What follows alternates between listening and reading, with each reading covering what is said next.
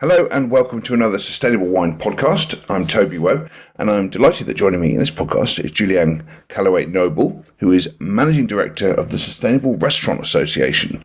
So welcome to the Sustainable Wine podcast, Julianne. How are you? I'm good. Thanks so much for having me.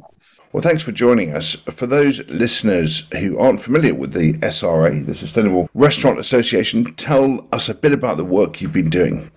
So the Sustainable Restaurant Association has been around for about 12 years. We are based here in London and predominantly work with the hospitality industry here in the UK, though we do have an increasingly global movement. When we set up 12 years ago, if you kind of rewind your mind back to those times, there was an increasing awareness around sustainability and CSR, almost corporate social responsibility as a concept. Our founders, who are all working within restaurants and food in some capacity, were looking around and seeing that there were frameworks and conversations around what sustainability looked like in places like retail, in the new world of sustainable products that were hitting the markets, increasing marketing to consumers around sustainability credentials. And yet when it came to restaurants and hospitality, an area that has so much impact on both people and the planet, there wasn't a common language or a shared experience to talk about sustainability.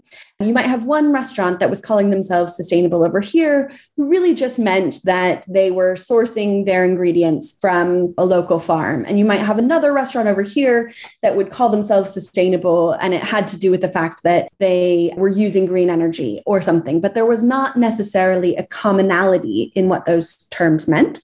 So the SRA set up to become that commonality for the industry.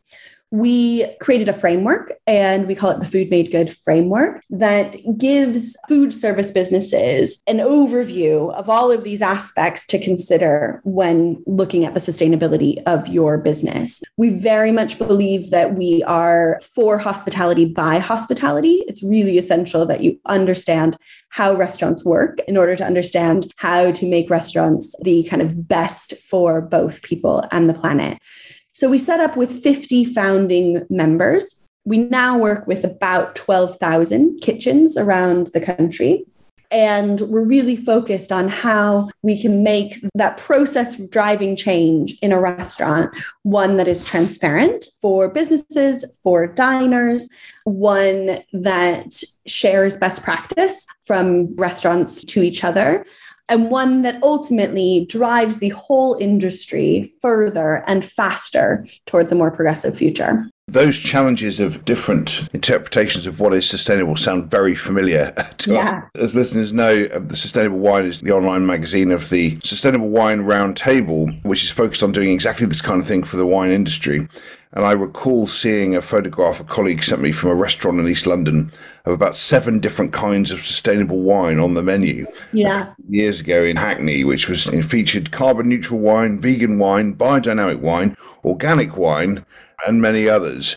What have you learned from your restaurant experience that we can take on board at the Sustainable Wine Roundtable about coordination and making sure we don't all end up in 7 different niches, none of which add up to a collective whole? Oh, absolutely. And that's a really good question. And I think from where we're sitting, it looks like that collaboration and shared terminology, understanding that sustainability needs to have breadth. So everybody wishes that there was a sort of silver bullet to say this is sustainable, this is not sustainable. But the reality is there is breadth to sustainability. So focusing on just one niche issue, vegan wine, for example, or, all the different kind of terms that you use, without a more holistic perspective on all of these aspects of production in your case, or in ours, running a restaurant, is really narrowing, and it's not going to get us to the future that we need. So we need that shared terminology across the spectrum of issues that we face.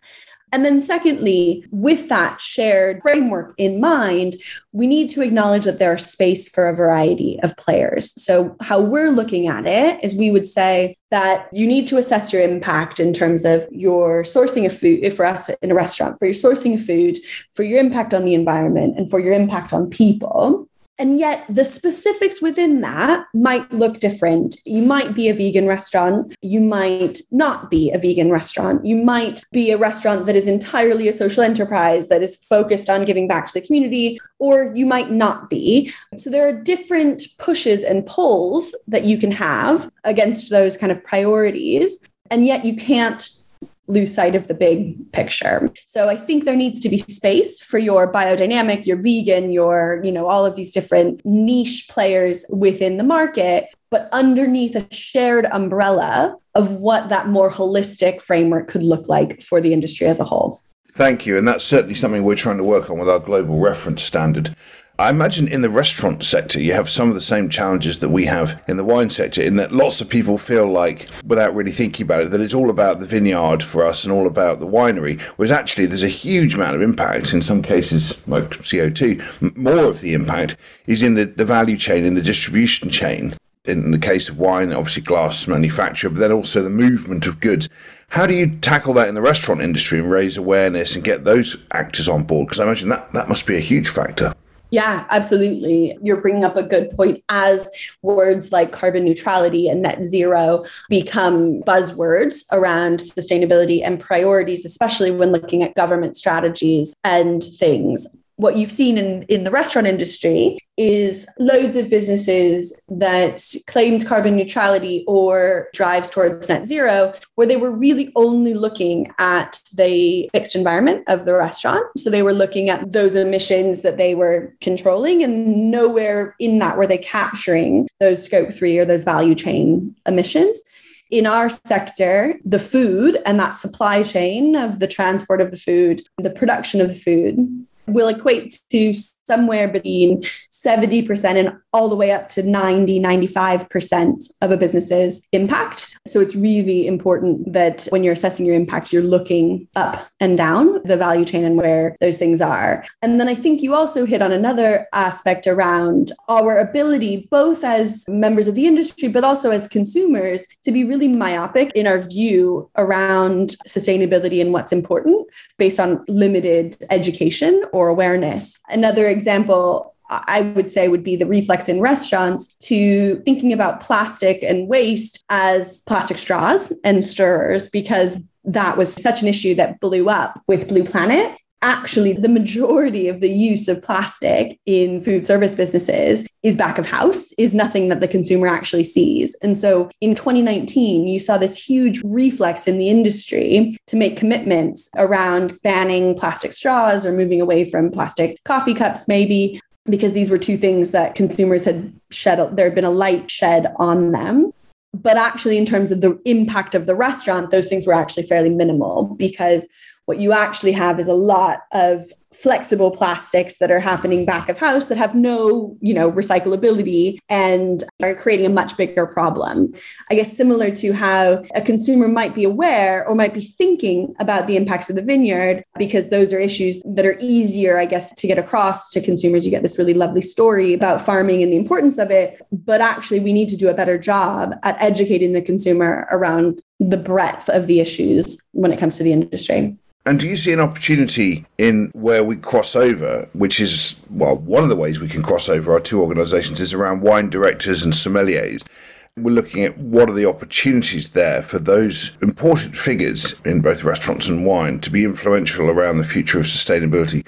What sort of opportunities might you see there, Julianne? Absolutely. Especially when I just hear the words wine director and sommelier, I get this kind of visual in my mind, right, about that, the experience of dining out and the conversations, what that hospitality looks like, where somebody, a sommelier, a server, or whatever, is supporting you in making your choices. The more holistically that those professionals view their jobs, the more that we can broaden our understanding of what great wine or what great food looks like, to include food that is good for the planet. that's hugely influential because it's not just about that meal. It's not just about that one interaction and the wine. How much of the wine knowledge that the average person has is stuff that they have picked up slowly because of recommendations that a sommelier has given them or wine, that they've seen on a wine list and all of that. So I do think you have this great opportunity there to not just influence choices that are happening in dining, but actually influence broader choices that consumers make whenever they're purchasing wine or food. In terms of the specifics of how our kind of organizations and the Alliance, I think we are seeing a lot of trends in restaurants around caring about sustainability and making decisions, changing the way they're thinking about their menu. But sometimes the wine is slow to catch up. So we still often think about our wine as being centered on being paired with meat or fish, which then is kind of limiting our discussion about what a brilliant plate of food looks like.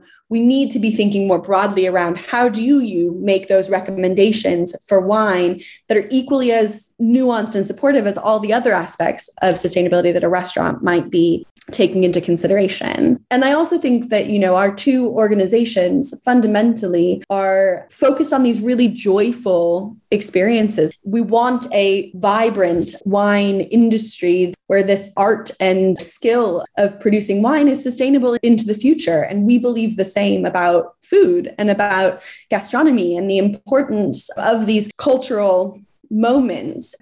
For these things to thrive in the future, we need to be having open and honest conversations around the impact to people and to planet of the choices we make. Thank you. Yes, your point about wine labels is a very good one, Gillian. I mean, the amount of red wine labels you see which only say the 2 or 3 same dishes is quite uninspiring to the consumer who wants a break or wants to cook something or order something that's not grilled red meat or something like that.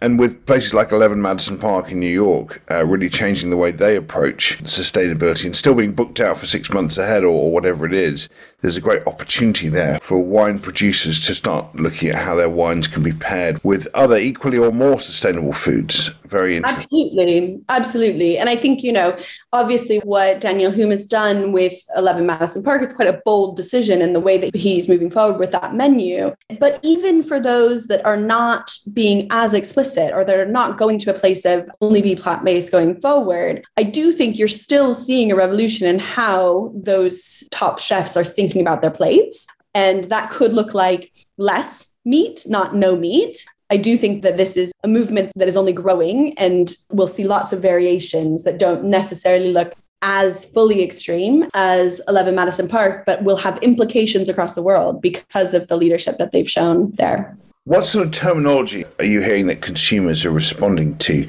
In wine, we've got a bit stuck on organic, and organic is predicted to rise to 4, maybe 10, 11% of global wine production in the next 5 or 10 years, but it may get stuck in its niche as it is elsewhere.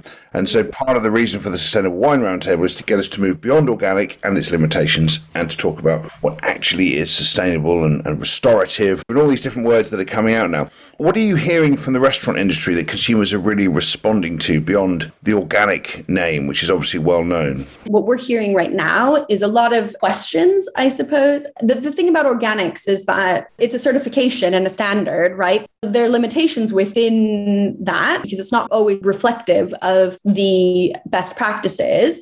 But it's almost like it makes it easy for the restaurant or for the producer to signpost and say, this is organic, and they didn't have to think about all of the metrics or what that even means. And the challenging part with thinking bigger than that and thinking about restorative and regenerative and all of that is, what are the criteria for that? And what does it mean? And what does it look like?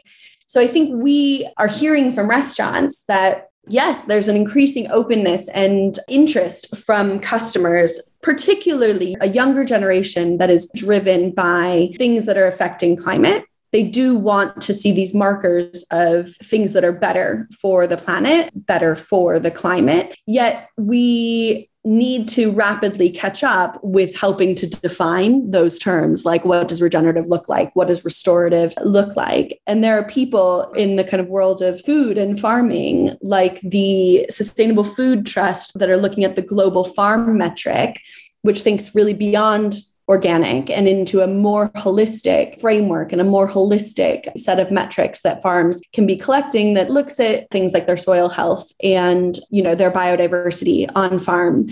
So we're really excited by that. And I know a lot of restaurants are really excited by frameworks like that have less to do with certification and more to do with holistic metrics that they could be collecting for their suppliers. I think we're in this sort of flexible transition right now as the spending power is pushing now into a younger generation, where we have this opportunity as businesses, as restaurants, to define those terms and to showcase what this next generation looks like. Well, yes, it's a moving target. In the other areas that I work in, regenerative is seen as a kind of paradigm rather than a system to be certified against.